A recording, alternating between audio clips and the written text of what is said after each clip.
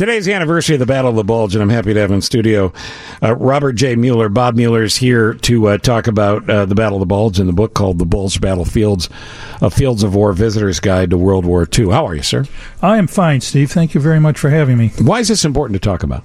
Well, we have to remember what these people did. I think they provide for us an example of their willingness to self-sacrifice, their dedication to duty. They're willing to make sacrifices for their comrades. And these examples should never be lost to us. We have to remember that many of these soldiers grew up during the Great Depression. Sure.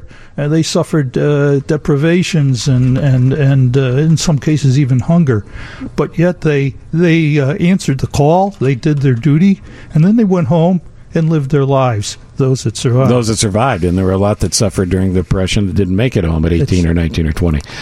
The interesting thing, I think, too, about the Battle of the Bulge is most people, younger folks in particular, I don't think understand that it wasn't one battle. It was a series of battles. Well, that's correct. It started with a German offensive against a relatively weak part of the American line. This particular sector of geography in the Ardennes forest was considered not good combat ground.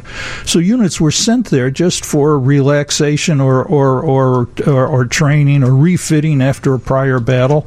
One of the divisions, the 106th, had only been in Europe for only a few weeks before it was put on the front lines.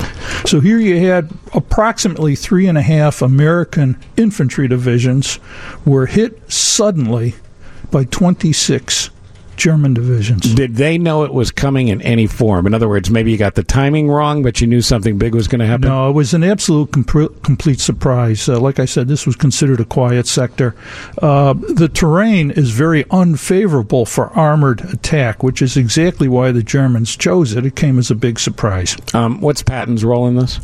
Well, George Patton was commanding the Third Army, which was to the south of this battlefield. And when the battle started, Supreme Commander Dwight Eisenhower called his commanders together, and he said he asked George when he could start to move troops from the south and reinforce the men who were being attacked.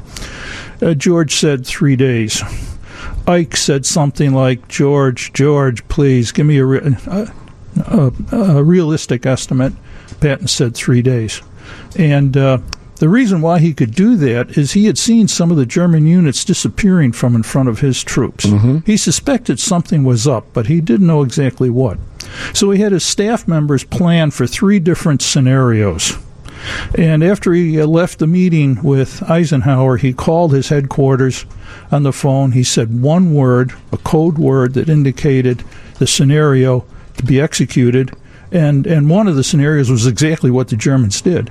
And they had their troops on the move before he even got back to his headquarters. And, in fact, he had them moving against the enemy in 3 days. There's no question that Patton had an ego. There's no question that he was one of these outsized characters. But he really was a genius when it came to war strategy, wasn't he? He absolutely was. He was the American general that was most feared by the German high command. And they recognized him as for his genius and for his understanding of battlefields, terrain, movement of troops, logistics. Frequently we forget how important logistics is in a combat situation. We think about the trucks and the armor, everything that has to be moved in synchronicity. Exactly. And that's what Patton was able to do. So he got his troops moving towards the encircled city of Bastogne, mm-hmm. where the 101st Airborne was fighting off German attacks from every direction. And he got his troops moving, and in 3 days they moved over 100 miles on ice-covered roads in fog and snow to then engage 4 German divisions and fight their way through terrain which they had really not had reconnaissance on. So this was remarkable. It's a stuff of legend. The book details a lot of unsung heroes, and certainly you couldn't name them all. And most of the unsung heroes are the fighting men and women of the lower ranks. But who's somebody that really was important to these battles that we don't talk about? Well, the character that I like to refer to a lot in my programs is First Lieutenant Lyle Bouck. Okay. Now, Lyle Bouck's father was a carpenter, and during the Depression, he moved his family and 5 children around the country. They were very, very poor. So Lyle Bouck enlisted in the Missouri National Guard because they paid $1 a day for his enlistment. And they needed the dollar. And he needed the dollar. He did this when he was 14 years old. Wow. By the time he was 20, he was commanding a intelligence and reconnaissance platoon on the very southern edge of the 99th Infantry Division. His job was to make defensive positions on this hill and just observe what the enemy was doing across the no man's land that separated the two armies. On the morning of the 16th of December, 5:30 in the morning, the Germans unleashed 1,600 artillery pieces, thousands of mortars and rocket launchers against the American lines. Shortly later that morning, the lead element of the entire German division started to come down the road, which was overlooked by Lyle Bouck's 22 men.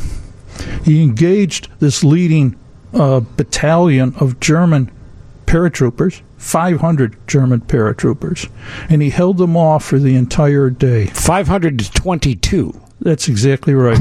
It's crazy. Yeah.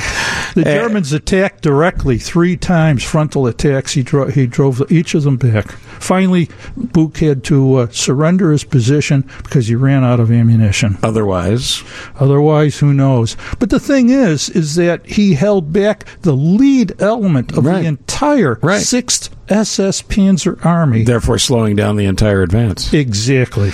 It's an amazing piece of work. The Bulge Battlefields, a Fields of War Visitor's Guide to World War II. It's Bob Mueller. Great work by you, and really appreciate you coming in to talk about it on the anniversary. Thank you very much, Steve.